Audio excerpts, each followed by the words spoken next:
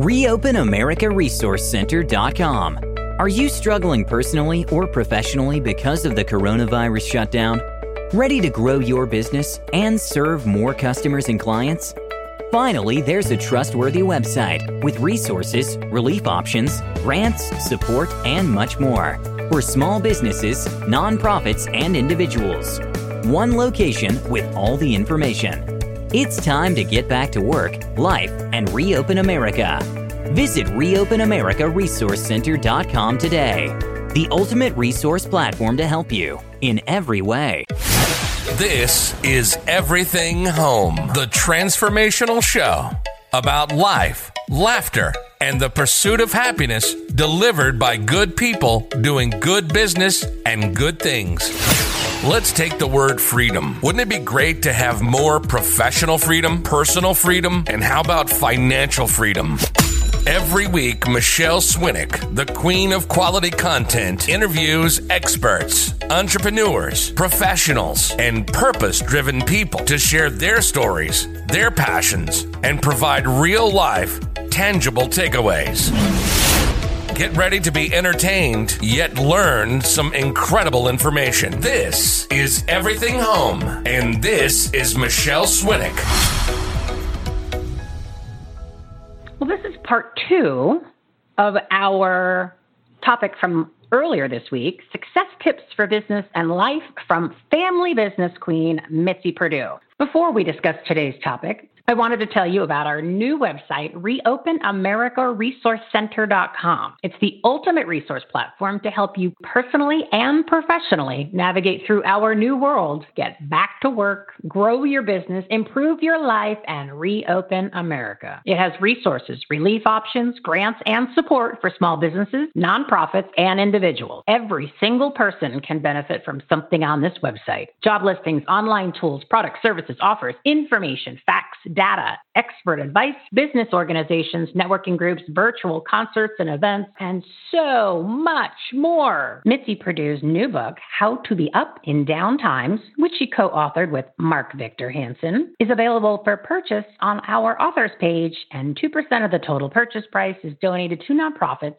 supporting vets, pets, and kids. Now, there's one trustworthy location with all the information, giving you the opportunity to have more personal, professional, and financial freedom. Isn't that what life's all about? ReopenAmericaResourceCenter.com. Please check it out. Tell your friends so more people, small businesses, and nonprofits can be helped, and we can get this amazing country back on track. And now, on with the show.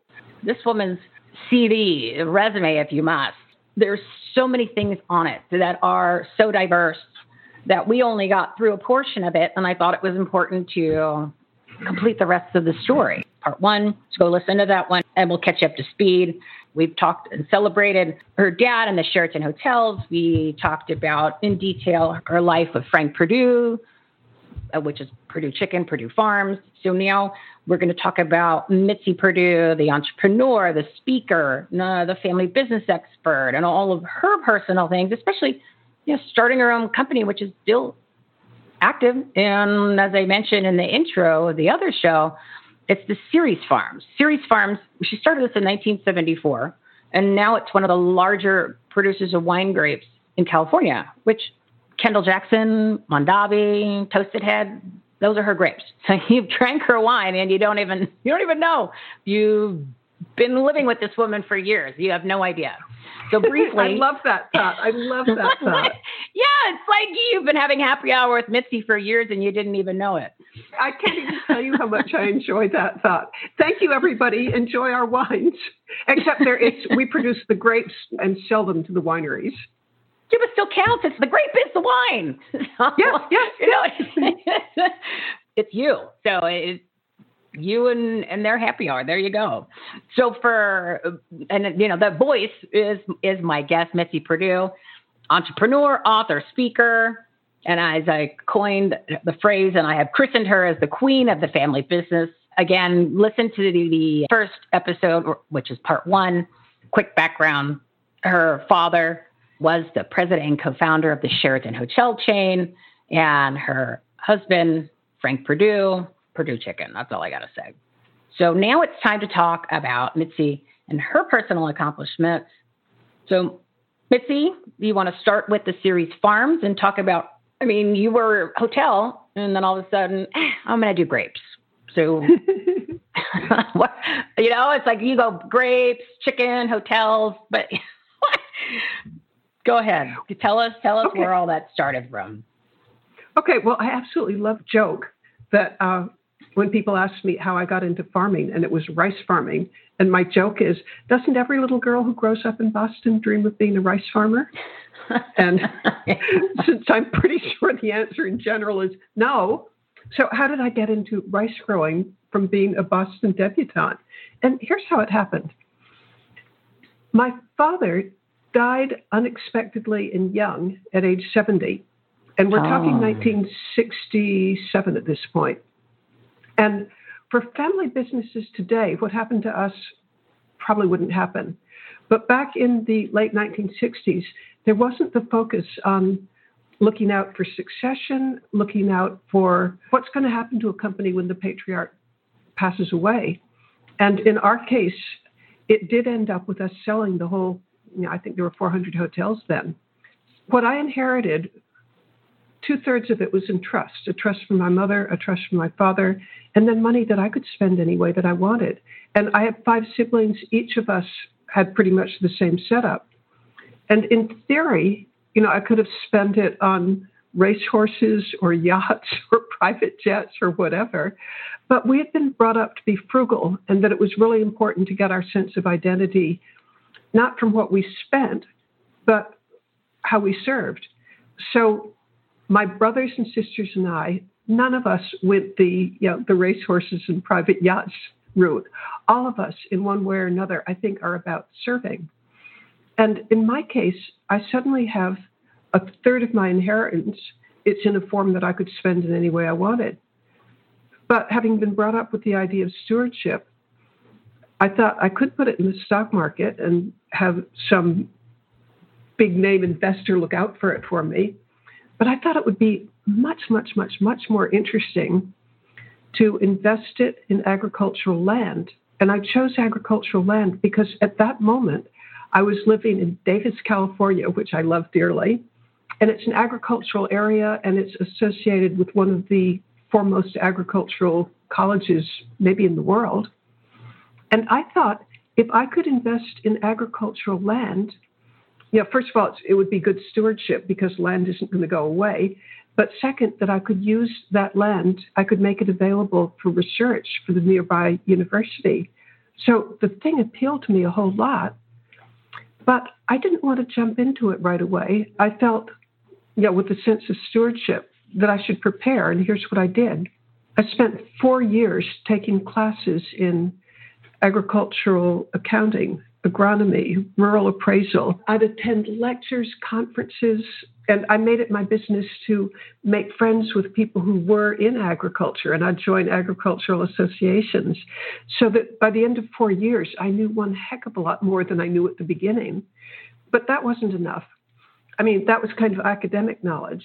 I then began investigating various properties that were for sale.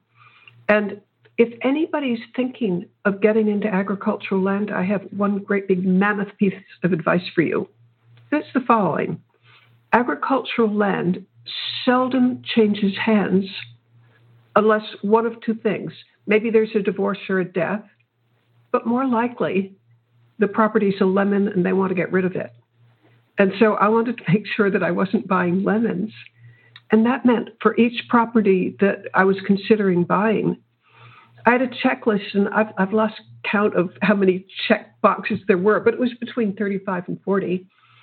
And I'd visit the land with the local county extension person. I'd visit the land with maybe an agronomy professor. I'd talk with the county assessors. I felt I could almost write a doctoral dissertation on any property that I looked into.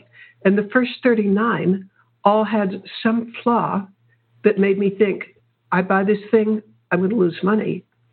Finally, the 40th one, it had everything going for it, and I bought it. Well, it did well enough that with the money from that, I bought more farms. And then with that money, I bought still more farms. And then there came a wonderful time when I had the chance to sell the land that I had, it was prime for development because it was between the city of Sacramento and the Sacramento airport. But by divine good fortune for me, it had 2 highly endangered species on it, which meant that nature preserves wanted the land, and there were very big, wealthy businesses who wanted credits for preserving land with endangered species on it. So I got to sell the land at development prices and having it in perpetuity left pretty much in the wild. There was an amazing profit that went along with this. And I immediately put it into, at that point, I was getting more and more fascinated by wine grapes. So I put it into vineyard land. And that did well enough so that I bought more and more. And today, that began in 1974. Well, it has done well. And I think a lot of it has to do with being bought right. But second, I'm so lucky I have a son who's a Wharton graduate who manages it. So I'm out of it completely, but it's still in the family. And I love the whole business dearly. That's how I got into agricultural land. But that led to other things. Like I got hugely interested in women's agricultural politics. I had joined California Women for Agriculture. I loved what they were doing. It was an organization, I've heard some people refer to it as a trade organization, but the overall umbrella organization today has 40,000 women in it. And we advocate for agriculture. And I loved the people I met. I loved the chance of women supporting women. And I ran for a local office in it and eventually became national president of American Agri-Women. And, oh, wow. And that sort of created in me something that hadn't existed before, and that is the most intense desire to help women. And so my term as president, it was the biggest feature of it was creating courses that women could have that would teach them to be better advocates, better speakers, better lobbyists, knowing more how the political system worked. And it was just enormously satisfying to see women who were, how about transformed, like a woman who might be very shy and have she's got all sorts of potential, but she doesn't know kind of the levers to press to get ahead and the skills that she needs. And American Agri-Women, while under my term, we put a huge effort in helping women discover their potential and learn the tools that they needed to excel. And it was, that left me with an unending love of helping women. And by the way, I'm not against men. I love men equally. But I think women can really use a whole lot of support, and that's what we tried to do. But that was a spin-off from my interest in agriculture. But then another thing happened to me in my career. And I wonder if this might be helpful to other people who were struggling with what I was struggling with, which was I was amazingly shy at this point in my life. It was like it would be difficult for me to enter a room full of strangers. I was so shy that it was actually hard for me to make phone calls to people I didn't know because I wasn't sure that I'd know what to say. And it occurred to me that, here's what pushed me from becoming insufferably shy to being the monster that was let loose. And here's what happened. There was legislation that would have put me as a rice grower out of business. It was based on the fact that when you burn rice, which was part of rice culture back in the 70s, you burn it to get rid of a virus that if the virus infects your field, you won't have a crop the next year. It was called stem rot. And burning it, it makes asthma worse. It decreases vision on roads. It's just, a really bad thing. And I'm totally sympathetic with the urban public who wanted rice culture to cease. But I also knew our side of the story, which is that we had taxed ourselves $1 million to learn how to put our own house in order. And I wrote an article on this telling our side of it, and it had a huge impact. It became required reading for the whole California state legislature. Woo-hoo. And then it would get discussed on talk shows. And that led me to being invited to be a guest on the local farm show. But for somebody too shy to use the telephone, how on earth was I going to manage being on television? Well, that coincided with, I had joined the Business and Professional Women's Club. They had a public speaking course and a self-confidence course. And good Lord, did it help me, because I accepted the invitation to be on the TV show. And I got the biggest shock of perhaps my entire life. And that is, when you're on television, at least this was true back then. I can't swear if it's true today. But if you're going live, there will be a little red light to the side of the camera, and it's called the tally light.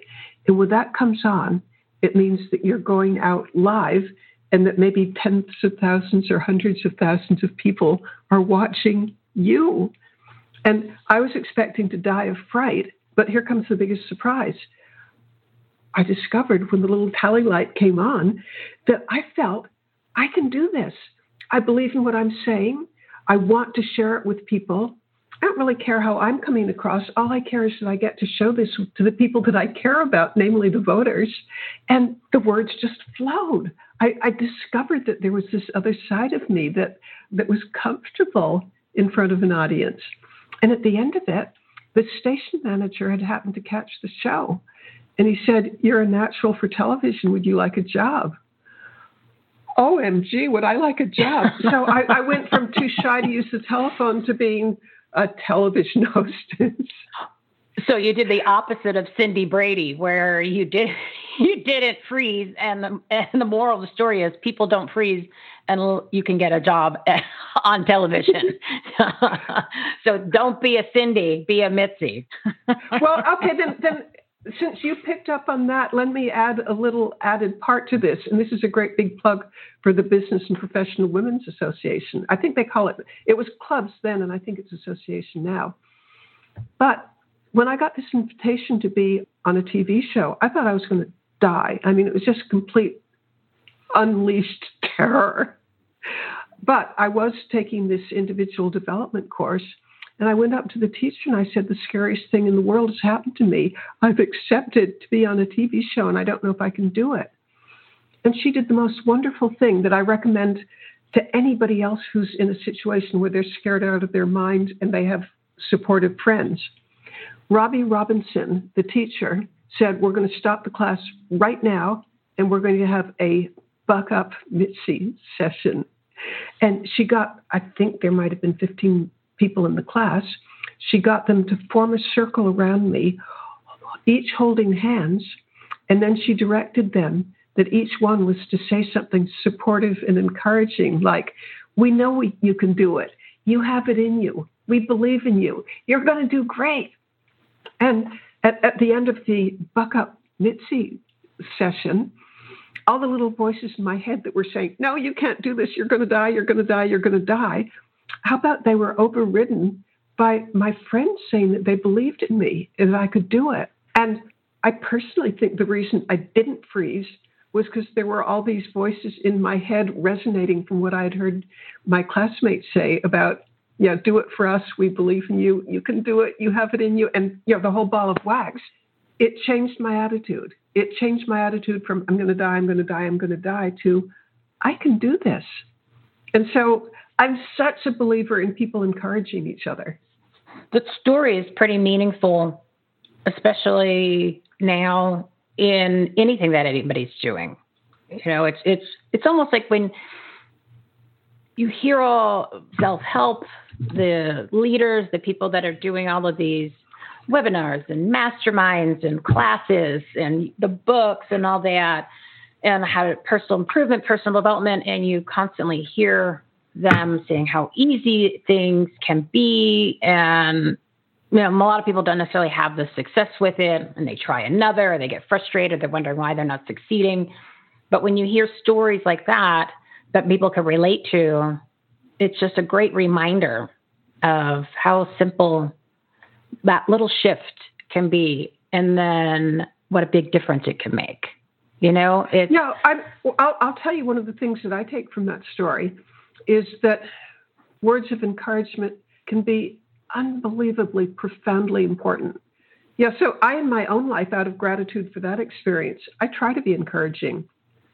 I mean, I want to be honest. I don't want to lie to somebody, but if I hear something good, I really want to give that person, I mean, I'm speaking metaphorically, but my arms around them, telling them, you can do it, you can do it, you can do it. And it makes a big difference in people's lives because, as you and I were talking before the show, sometimes you just need to hear that and it changes everything. Or even if you did a great job, it's nice to have someone say, good job, I really enjoyed it, or you did excellent. Because sometimes, you work so hard in whatever it is that you're doing, then it's just nice to have that recognition in addition to being encouraged. But it's just nice to have that recognition. I think that's why people strive for likes and comments on social media, which you shouldn't need that in order to do what you're doing, right? You shouldn't need to see. Yeah, I know we are. We definitely are. You want to take that extra couple minutes and give that encouragement, or even say that somebody did a great job or you were impressed. I mean, those little things go a long way. And it's all part of the big picture. You're always having gratitude. So when you're giving gratitude and you're being thankful for the good things that you have going on, you don't really have time to worry about how there's a list of things that aren't so great. And as you're doing that, the universe and, however people want to phrase it, for how they feel and what they believe, it brings more of that into your world, law of attraction and all that other great stuff that everybody talks about. But it's true. I believe it. Yeah. So that is a good reminder for today, especially now. Yeah, but I'm a huge believer in the whole self-help movement because, I mean, I will freely confess I'm a self-help addict. From childhood, reading How to Win Friends and Influence People, right up to today, I'm always grasping for great ideas that you can get from people who've been there before. I mean, I love the idea that I can benefit from the wisdom of all sorts of brilliant people who are out there helping. Well, you don't have to reinvent the wheel. I mean, if somebody's already gone through and they've got great advice, and instead of having to try to relearn something or go through mistakes for years, if you could read a book and knock off, you could do it in, 2 weeks instead of having to go through 5 years of trying to figure out something on your own. Why not? Take advantage of that. Like you, people are going to get some information out of this show because of your life experiences that are going to maybe shave off some mistakes or time for them to try to figure out something on their own, or, maybe some sort of insight that they gained and they go in a different direction where they got to where they wanted to be faster. So, listening to people that have something of value, that quality content, which is what this show and platform is all about, is essential. So the people there, they're there. Allow me to build on what you've just been saying, and that is a quote from my late father. Father was what I call an informavore. He was like a carnivore eats meat, an informavore just devours information. And he used to say, one good idea can change your life. And so he was always like reading books or attending conferences or lectures or meeting people. So I guess I could almost say that he was into self-help in his own way. And then something else, and this is from my late husband. You were just talking about encouraging people and that you never know how much good it does or doesn't do. But Frank used to say, if you want to be happy, think what you can do for somebody else. If you want to be miserable, think what's owed to you. And encouraging somebody else, I think it makes you happy. I mean, it's just a good thing to do. So it enriches you to help somebody else. Well, it makes you feel good too. It's because you put a smile on somebody else's face, or it changes the dynamic of a conversation, and you're spreading cheer throughout the world. Any of that is a good emotion, and like attracts like, right? So then, as you're doing that, it changes the frequency, it changes the the level that you're personally on and that person, and say it goes and it vibrates and it's contagious. So you can either be contagious for good or you could be contagious for bad, because once you say something negative, then all of a sudden the other negative people are around you and everybody starts chiming in. And next thing you know, you've got a whole mess on your hands and everybody's angry. So I'd rather not be around angry people, rather be around happier people. Like, who's the person that says you are most like the 5 people you surround yourself the most? Something along those lines, right? I'm kind of butchering that phrase, but still, it's similar. So you want to be around. You want to encourage other people to be happy and remind them or encourage them. So we got more positive people, or you want to be in the angry world. I don't want to be in the angry world. You go on Twitter for that. Actually, I make a deliberate, conscious effort to keep my distance from the seriously negative people. I mean, if they're negative because they've got some advice that will benefit me, I'll gobble it up. But so often being critical is really a mask for being manipulative or for making them feel superior to you. And I'm not into being a victim, and I'm not into being manipulated. So I do my absolute, utter best not to engage. You said that very perfectly, because most of the time when somebody is in that negative world, they're not coming up with solutions. That's the part that drives me nuts about politicians and a lot of people that are on TV. They're always, no, I hate, but yet there's no solution. There's no plan, or they're over exaggerating something. And so there's something that bothers me about somebody who's virtue signaling, because it's so self-congratulatory without having earned it. I mean, somebody who goes out and really helps, oh, God bless. But the person who just complains and is angry because they're morally superior to you, I've got no use for them. Yeah, because they have no solution. They have no plan. They've not thought it through. So if you don't like something, well, then what are you going to do to change it and go ahead and implement that? The way that you said it was brilliant. I think it was eloquent, but yet very appropriate. I appreciate that being a quote that we are going to go ahead and use in multiple formats, because it's a great way to express even how things are now in the world, but in a very, very appropriate way to get somebody's point across with also being authentic and truthful. So that was very well said, young lady. Oh, gosh, thank you. And I'm glad that you have it recorded, because I don't think I could reproduce it. Well, I started to write it down, and I'm like, wait a second, I got to record it. I don't have to write it down. So we talked about grapes. We talked about the family business. We've covered all of that. I know that you've got a new book, How to Be Up in Down Times, which you co-authored with Mark Victor Hansen. Your timing always seems to be spot on for what's going on in current events. And you've done that through your whole life. You were ahead of the curve on the computers when that was just something that people didn't even necessarily know about. I mean, your information, your story today about the agriculture and the land, I was just shaking my head going, there she goes again. Because but you're talking California, you're talking land, you're talking agriculture. And especially back then, compared to even when things started to go up in value, you were there in the 70s before the 80s, where things really started to get rocking and rolling. Exactly. So you really were always ahead of the curve in multiple different industries. So, that insight is pretty amazing. I mean, maybe part of it was inherited, or part of it was just you were connected to what you were supposed to be doing. But I think it's incredibly impressive. So, go fast forward. Now you were in April of 2020, and you and Mark Victor Hansen come out with this book, How to Be Up in Down Times, which you said you wrote in month or two in February, not necessarily. I mean, who knew where we would be right now, because you guys started writing it? Or did you know? I mean, are you psychic? Is that what it is? You got somebody that gives you the lottery numbers too? Mitzi, what's going on? Well, I'll give you the background of the book, How to Be Up in Down Times. And that is I have friends in China, how about dozens of them whom I correspond with?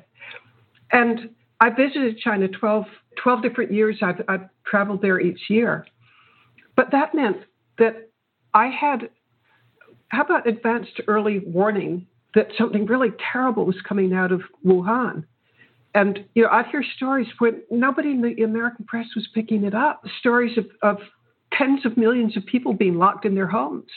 And, to me, it's an unending source of mystery how I could know this and the Western press didn't.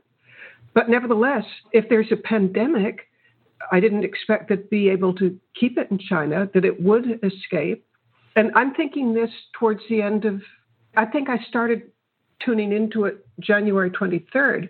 And within about 10 days, I'm thinking, we know a lot about past pandemics.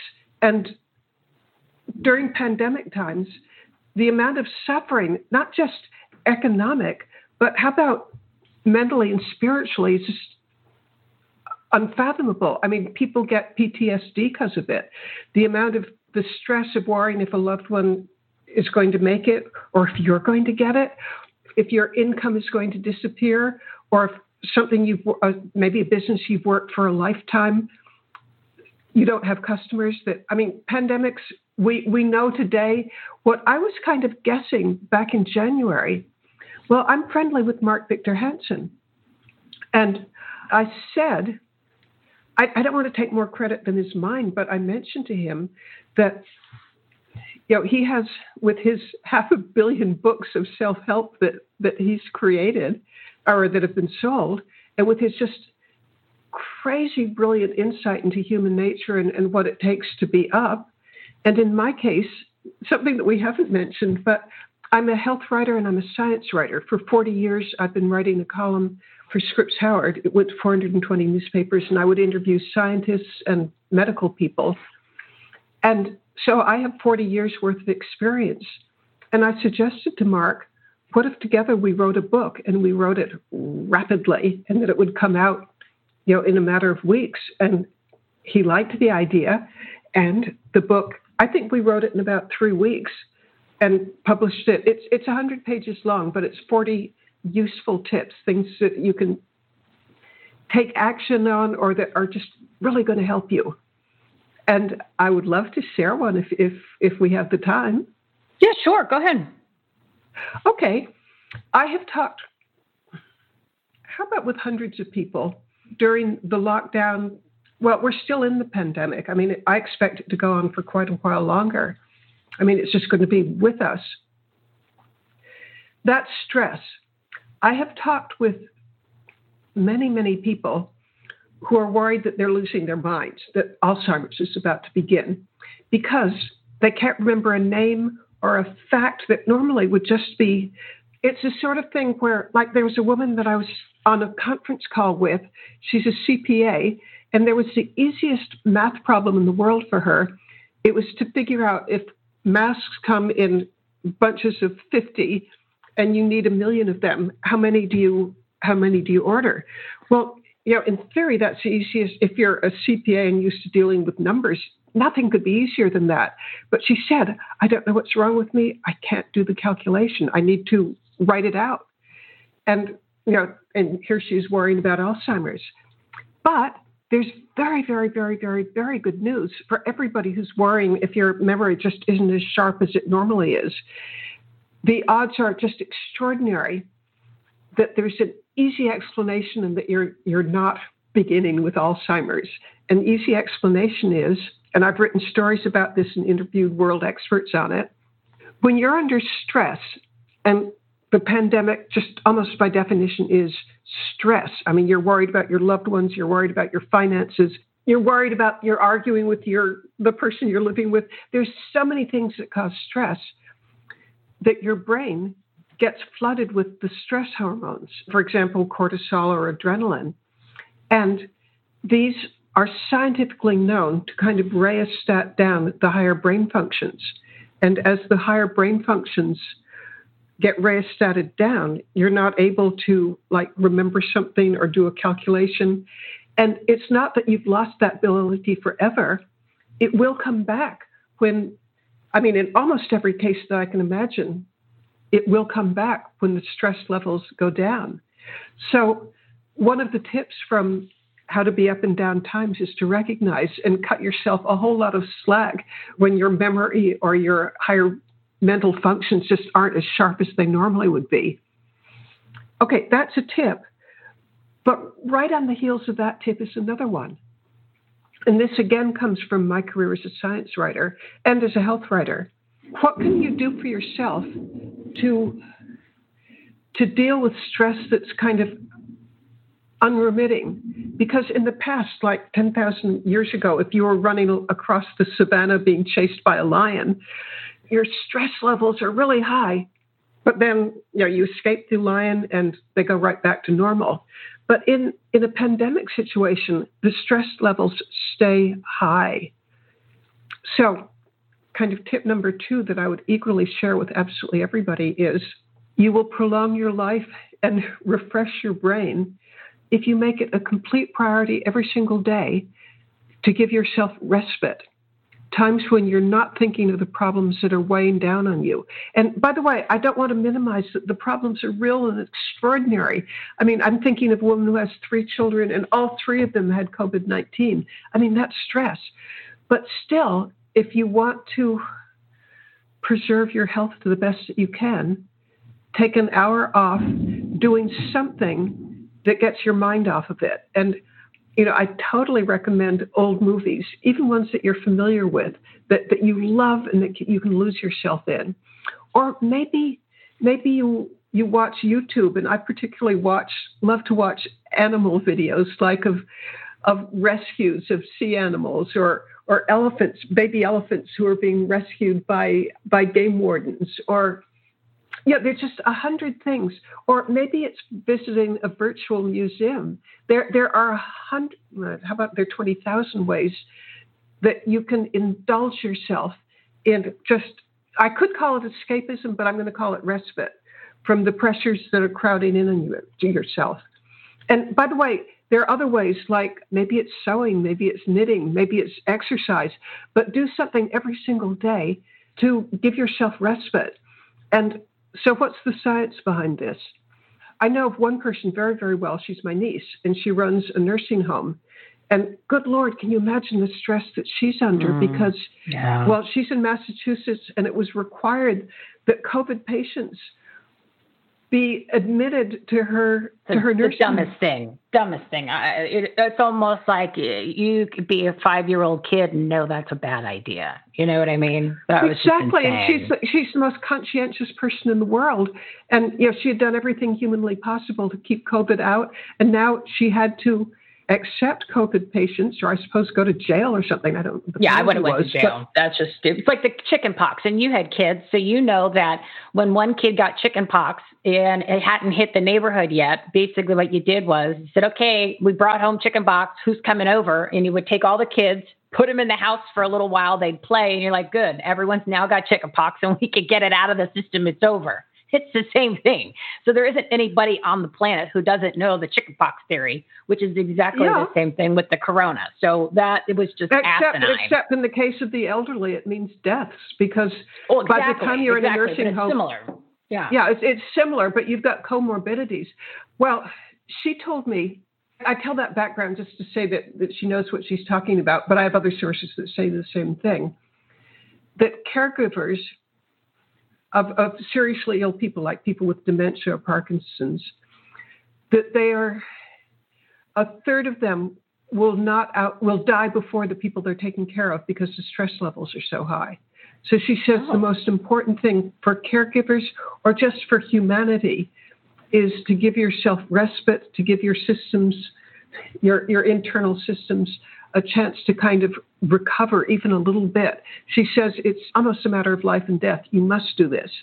And so, again, a tip that I give in the book is it's not self-indulgent to practice escapism. It's life-saving. So every single day, if the stress is great, somehow carve out an hour of doing something that leaves the stress behind, that allows you just to escape it for an hour. It's a healthy, good thing to do.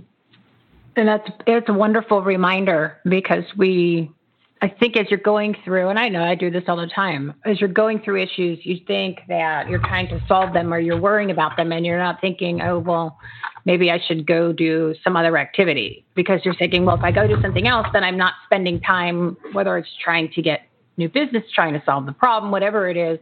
I need to be at my desk. I need to be doing this, and taking that extra hour to find that respite that you're talking about, to get your mind off of it, can make all the difference in the world, because, it's about immune systems and it's about being healthier so you can feel better. And, just look at when people say they're under a lot of stress and you haven't seen them for a while, and then you see them, you're like, ooh, somebody looked like they put on a couple of years. And it is, we forget. And it is the stress, the immune system, the aging, the getting sick, not necessarily for COVID, but for anything else. I mean, it's all connected. And then you've got other things that could transpire.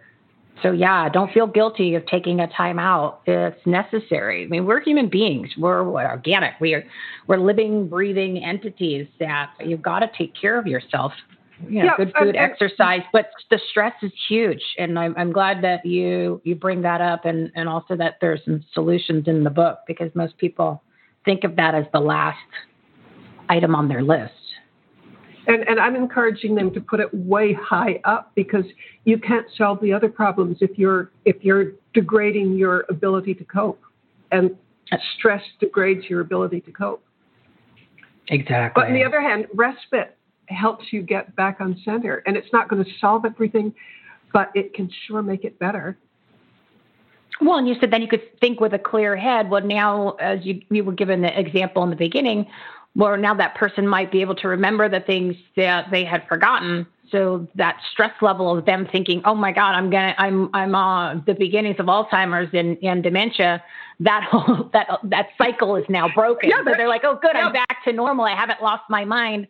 So then all of a sudden the stress level goes down. So see, it's all connected into a cluster of just your mind literally can make a mess of things when there might not necessarily be a mess to be made too. So we can really go deep in our own heads. And we talked about that in the first part of this interview, that repositioning your thinking makes all the difference in the world, where the results can almost be instant. So yeah, it's a good point. How about another tip that you've got in the book that you think is critical for people and they could use right away? Okay, another one. A lot of people probably discovered this all on their own, but I'm in favor of completely putting on hold every single political disagreement. And here's why. And there's a Nobel Prize winner who discovered this, and I admire him. His name's Daniel Kahneman.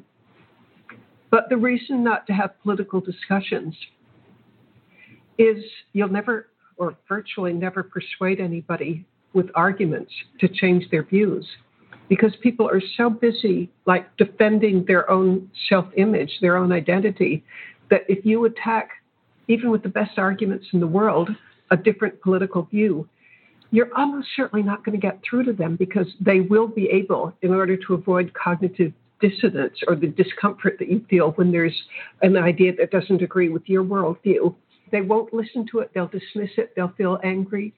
So the overall lesson, according to Daniel Kahneman, the odds of somebody changing a political view because of an argument are effectively zero. So there's no point. And so the advice that I would give absolutely everybody, maybe not just now, but in general, is focus on what unites us, not what divides us. And that formula, I've personally witnessed it, not in the political field, but I'm going to give an example from American agriwomen. In agriculture, there's often things where different parts of agriculture, economically, they could be almost at each other's throats, because, what benefits one might not benefit the other. If you try to hash those out, and I'll give a concrete example. In California, at least in the 1970s, 1980s, there was huge arguments over whether water from the wet north would be transferred to the dry south, Los Angeles area, for example. And you can hardly believe how bitter the feelings on this were, because you take Northern California's water and Southern California had the votes, you could cause phenomenal economic damage to the North. But the South, its position was, we need the water. We're human beings. Why does a crop outweigh a human being? So, the arguments were just white hot. I think that California Women for Agriculture could have torn itself into shreds if we'd focused on what divided us. Instead, the whole organization adopted a rule: we will focus on what unites us and not what divides us. And as we focus on what unites us, we can move forward and we can accomplish amazing, great things. But we focus on what divides us. There's no way that words are going to convince one side or the other. So it's wasted breath. And I feel that way about political arguments today. To the amount that we focus on what divides us, we're stymied and we waste our energy. To the amount that we can focus on what unites us, we can move forward joyously. And I can't give a prescription for the whole country, but I can make a recommendation for people, say in a family, who disagree. Just don't even bring up the political things because you're wasting your breath. You're not going to convince the other side. You're just not. Instead, focus on the things that unite you as a family, or unite you and your partner or your roommate or the people that you're spending time with. Focus on what unites us and not what divides us. Yeah, because it's wasted energy. You're just going to go around in circles, and then most likely, like you said, there's going to be an argument, and then that always leads to something else coming up, or something that made them mad at you from 30 years ago pops up, and you're like, oh my God, I thought we were done with that. And then all of a sudden you've got a whole nother problem to deal with because it's just, you know what I mean? It's like a volcano erupting. It's just, what do they say when you're meeting people or you go to parties, never talk about politics or religion because it's just a black hole. There's no winner. There's just bad things come of it, unless obviously you're on the same page. But if you're not on the same page and you say something that isn't in harmony with what the other person is thinking, it's unfortunately extremely normal for them to defend their identity because you're attacking their identity, to dislike you and to, I'm going to go with the black hole that you described. Just everything else that's going wrong in their life, they're going to take out on you. So it's not a winning position to take. But on the other hand, focusing on what unites us and not what divides us is a winning position. So focusing on what uniting us, I think this is a great segue to get into the final chapter of what we're going to talk about today, which is your foundation, Win This Fight, WTF. And I like that you chose WTF. And by the way, if you think that's an accident, it's not. Well, the whole purpose of this organization is to stop human trafficking. And you would think that this should be something on the forefront of most people's minds, that you can't even believe that this happens. But it's really not talked about a lot. And that's just crazy to think. Something so, I don't want to say violent, but that's one of the words. Let's go with something vile. Something so insane is probably right now at the highest point of the amount of people, and you're going to give us all of those details, that this is going on in 2020. And you're just going, wait a minute, this is insane. Finally, somebody's doing something. Yeah, it's so little talked about that I could make a bet that even some of our listeners might not have heard of the issue. And the reason I'm going to make that bet is because just a little over a year ago, I'd barely heard of it. But human trafficking, it's another word for it is human slavery. According to the United Nations, there are 40 million people in slavery. And to try to grasp that number, think of the state of California. Its population is 40 million. So it's as if every person in California, numerically, was enslaved. And slavery, the brutality of slavery today, a woman who's being sex trafficked She's perfectly likely to have started at a late age 11. Her life expectancy is 7 years. What's going to end her life is suicide, drug overdose, or murder. There's slave markets in Libya today. The cruelty, the inhumanity of it, the atrocity of it. I mean, think of an 11-year-old girl that you're aware of. And by the way, this happens to men as well, but let's focus on women for the moment. An 11-year-old girl, she may be forced to have sex with strangers 8 or 10 times a night. And that's 365 days a year. And she'll get almost no medical care. The reason I'm devoting the rest of my life to trying to do something about this awful situation is because I don't think that greater evil exists than one person enslaving another. But it goes on here. I mean, it's not just 40 million people in all these other countries that we would think are not maybe quite as advanced, and they're only in third world countries. This goes on here in the United States. You want to talk about that a little bit? So it hits home to people where they're like, wait a minute, it might even be in my own city. Oh, it certainly is in your own city. I have heard, but I'm not certain it's true, but that New York is the sex trafficking capital of the world. I've also heard that possibly Los Angeles might be. But the reason why the United States is, how about top of the list, and New York or Los Angeles or whichever is the sex capital, trafficking capital of the world, is because sex trafficking goes where the money is. Mm-hmm. And you can make an awful lot more money. In fact, I was talking with a member of the New York Police Department who was saying that if you're a trafficker and you've got a stable of, I think he said 5 women, and stable is the word I heard him use, you can have $1 million a year of income tax-free. So, the temptations to do, and that your odds of being caught are just minuscule because you have ways of keeping the women whom you're prostituting. You have ways of keeping them quiet and scared to talk to the police. So, I've also heard estimates, and I can't swear that they're true, but the estimates are out there, that if you're a trafficker, your odds of getting caught and paying any kind of penalty at all are less than 1 in 100. Well, let's put it this way. I want to shed a little bit of, I don't know, not necessarily my personal feelings, but some reality. If there's anything that's going on in this country, especially a city like New York, if they wanted to stop it or find out about it, they could. Okay? And you and I both know that. I think everybody listening knows that. We're advanced enough in our efforts of being undercover, FBI, the police, name a 3-letter organization. If they wanted to do something about it, they could.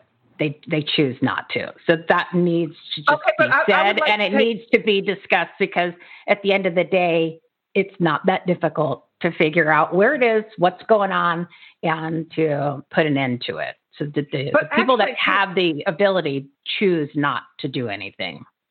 So well, you put your finger on one of the minor contributions that I'd like to make in this effort, and that is I'm not going to look down on the police departments because the people that I know who work there, they'd give anything to end this horror. But no, it's the food chain, up the food chain. Let me repeat what I've heard, that if the city doesn't know about the issue because it's kept quiet, they're not going to support budget increases that would enable the police to devote the resources to it. So if the police had more resources, right now, I think they're stretched. Well, right now, I don't even want to guess what's going on, but at least historically, the police departments, they're just covered up with, how about murders and robberies and arsons and, the things that are visible and that people will vote the funding for. But they're not going to devote large amounts of money to doing something about sex trafficking if it's not something that the public knows about. I have heard police officials say that almost their biggest obstacle is that people don't know about it. That if more people knew about it, they'd devote the resources to attacking the problem. I think that they're, without going down different channels and different avenues of theories, and some people might say conspiracy theories and thing. I think there's more to it than that. It's a very lucrative business. It's a lucrative business. It certainly is. But we could do a whole nother show on it. We could do a whole nother show on it. I think we should down the road here is really kind of just bring it to the forefront, and we could really devote some more time to it and kind of get the ball rolling to get more exposure for the organization, but also the fact that of a lot of the problems we have, this is probably one that can be resolved as low-hanging fruit. If the will is there, I think it would end. But the people have to call for it. Yeah. No, I agree. But then I also want to allow me to back up, because I was giving you information that I had from talking actually with dozens of police, because I focused on one person I talked with, but I've heard the same story over and over again. But I don't want to minimize the fact that the people, the bad guys who are making $1 million a year, how about a fair amount of that money goes to bribing politicians? Oh, totally. Yeah. So I'm absolutely going to agree with you that farther up the food chain, there are people who are turning a blind eye. But I still think that if the world just was revulsed at this horrible monstrosity, that a politician wouldn't keep his or her job unless they did something about it. And that's a good point. So there's potential there to really get some progress and movement, which is why you started the organization, because obviously if you talk to enough people and found out a big problem is most people don't know about it or how bad it really is, then you can't create interest or support to change it at the level that it needs to be changed. We'll put all of this information on our platform, which is everythinghometalkshow.com. But is there one that you want to mention that people could go to for some information if they just want to start figuring out what the organization and the whole trafficking is, sexual and human trafficking is all about? Okay, there is a website. It's called winthisfight.org. But in a way, I'd prefer that they communicate with me directly. If they'll go to mitzyperdue.com, I'm better set up there with the contact form to respond to people. Oh, perfect. So first choice, winthisfight.org is our website, and it's got loads of information. But since I would love to connect with listeners, mitzyperdue.com. And like I said, we're going to have all that information on our website. Since Mitzi now is part of our family, she's part of our platform. She is one of the members of the Everything Home Socially Conscious Referral Network and Marketplace. All of her information is always on our website.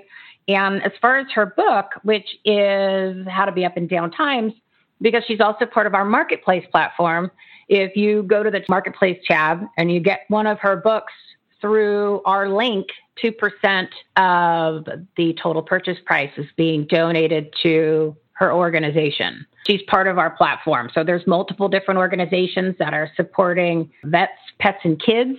Her organization is one of those. So we pull it all together and then distribute the proceeds every quarter. So it's an opportunity for people to go in and buy products from well-known brands that they normally would go to online. This way, as long as they go through our link, a donation is created. No money out for a donation from your own pocket.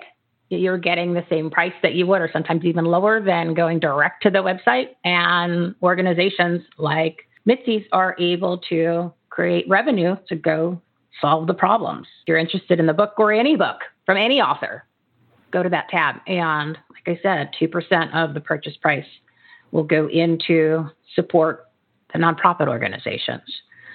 It's such a genius idea to enable people to support things, to make it easy for them.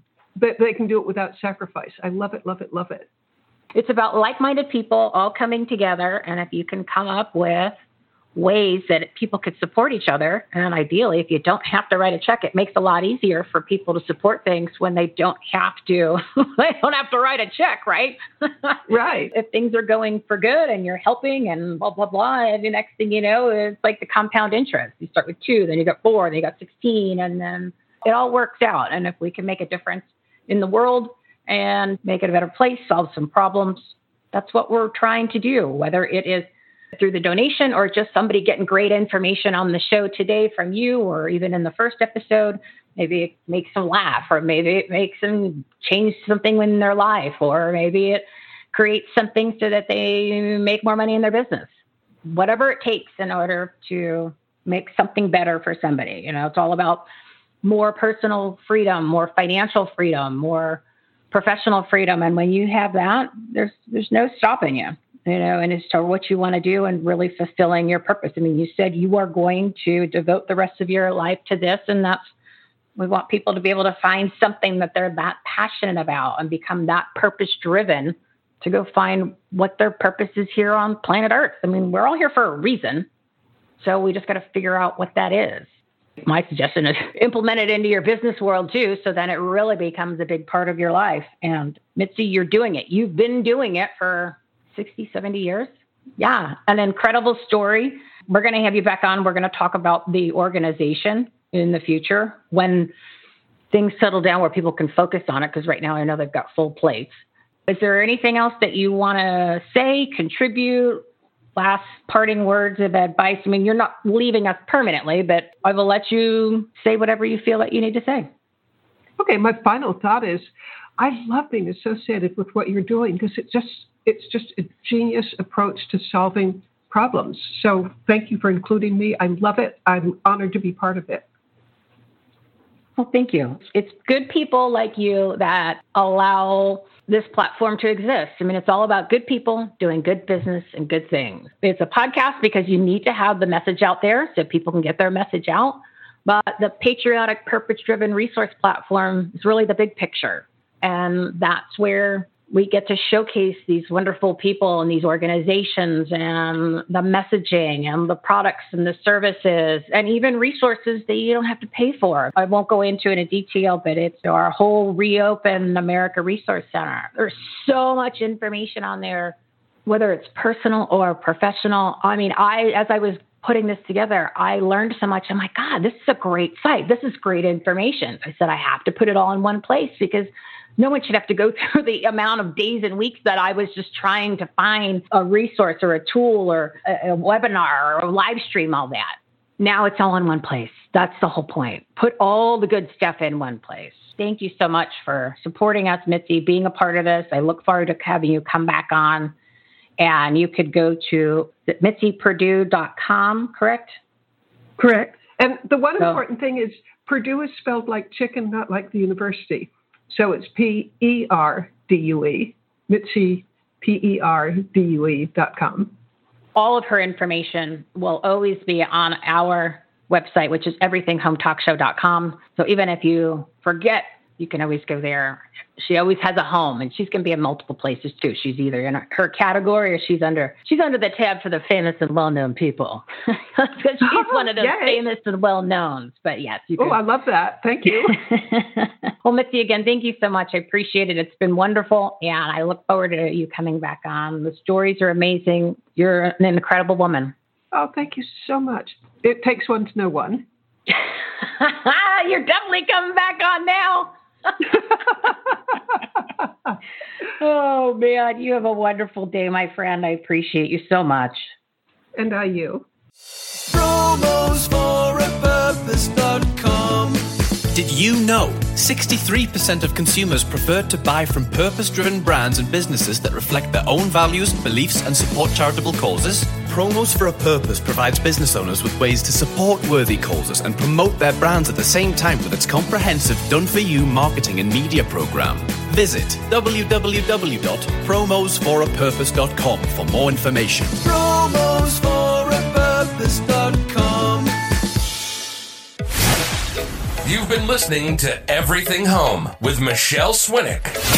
Life, laughter, and the pursuit of happiness. To meet, learn from, and hire the experts and the guests, professionals, and members of the Everything Home Socially Conscious Referral Network and Marketplace, visit everythinghometalkshow.com/episodes. And to listen, subscribe, rate, review, like, follow, comment, and share, go to www.everythinghometalkshow.com and find us on all the major listening platforms. Thanks for listening. We hope you were entertained, and we hope that you picked up some real-life, tangible takeaways from some good people doing good business and good things. Till next time, this is Everything Home, signing off.